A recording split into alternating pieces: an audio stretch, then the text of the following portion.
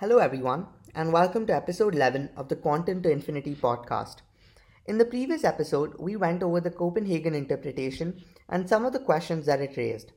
In this episode, we will be going over the many worlds theory. Often in science, the best way to introduce a new theory is to address the shortcomings of the older one. The Copenhagen interpretation was seen to be flawed by the physics community, mainly because it provided no mathematical calculations for the proof of the collapse of a wave function and was extremely ambiguous. Remember Schrodinger's cat, the experiment we used to explain that weird concept of superposition? Well, it turns out that he came up with that thought experiment because the Copenhagen experiment completely baffled and confused him. The radioactive decay is a completely quantum phenomenon, and this means that it is in a superposition of both decayed and undecayed, which must imply that the macroscopic surroundings must also be in a superposition of the possible probabilities. That is, the cat should be both alive and dead at the same time. Can the cat be its own observer and collapse the wave function? Was the universe outside the box a quantum blur to the cat?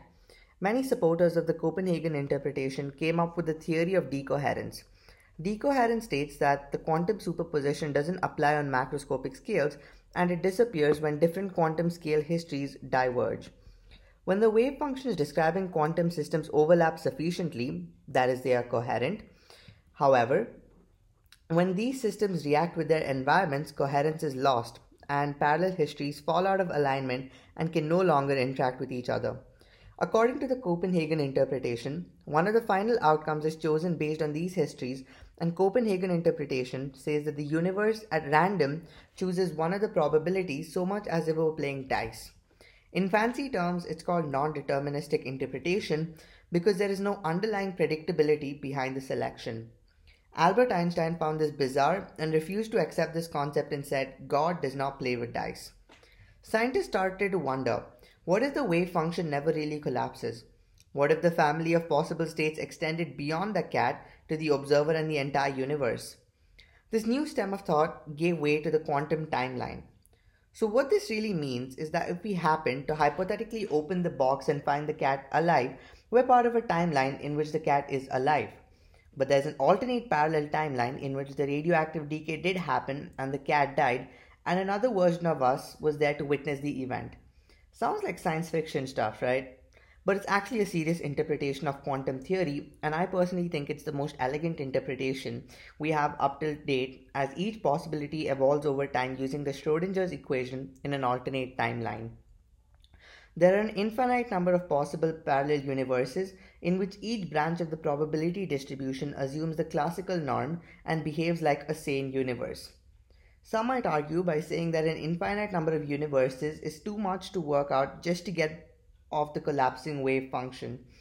But the Copenhagen interpretation itself proposes many worlds in the superposition of parts or properties of a quantum system. In reality, both the interpretations create alternate realities. It's just that the Copenhagen merges them into a single timeline with a collapsed wave function. One of the most notable features about the many worlds theory is that it is deterministic interpretation. Any given timeline is a predictable chain of cause and effect. Decoherence turns to a coherent superposition of two states, that is, both A and B, into an incoherent mixture of states, that is, either A or B. It is this decoherence which prevents the different branches of the wave function from interacting with one another. Decoherence is one of the most essential steps to make the switch from quantum physics to classical physics.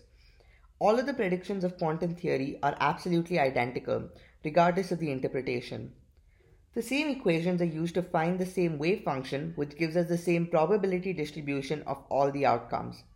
Which interpretation you favor is honestly just a matter of taste, but physicists tend to favor the many world interpretation over the Copenhagen interpretation because it's more mathematically elegant. Well, that's all for this episode, guys. I hope you enjoyed it. Stay tuned for more content and see you next time.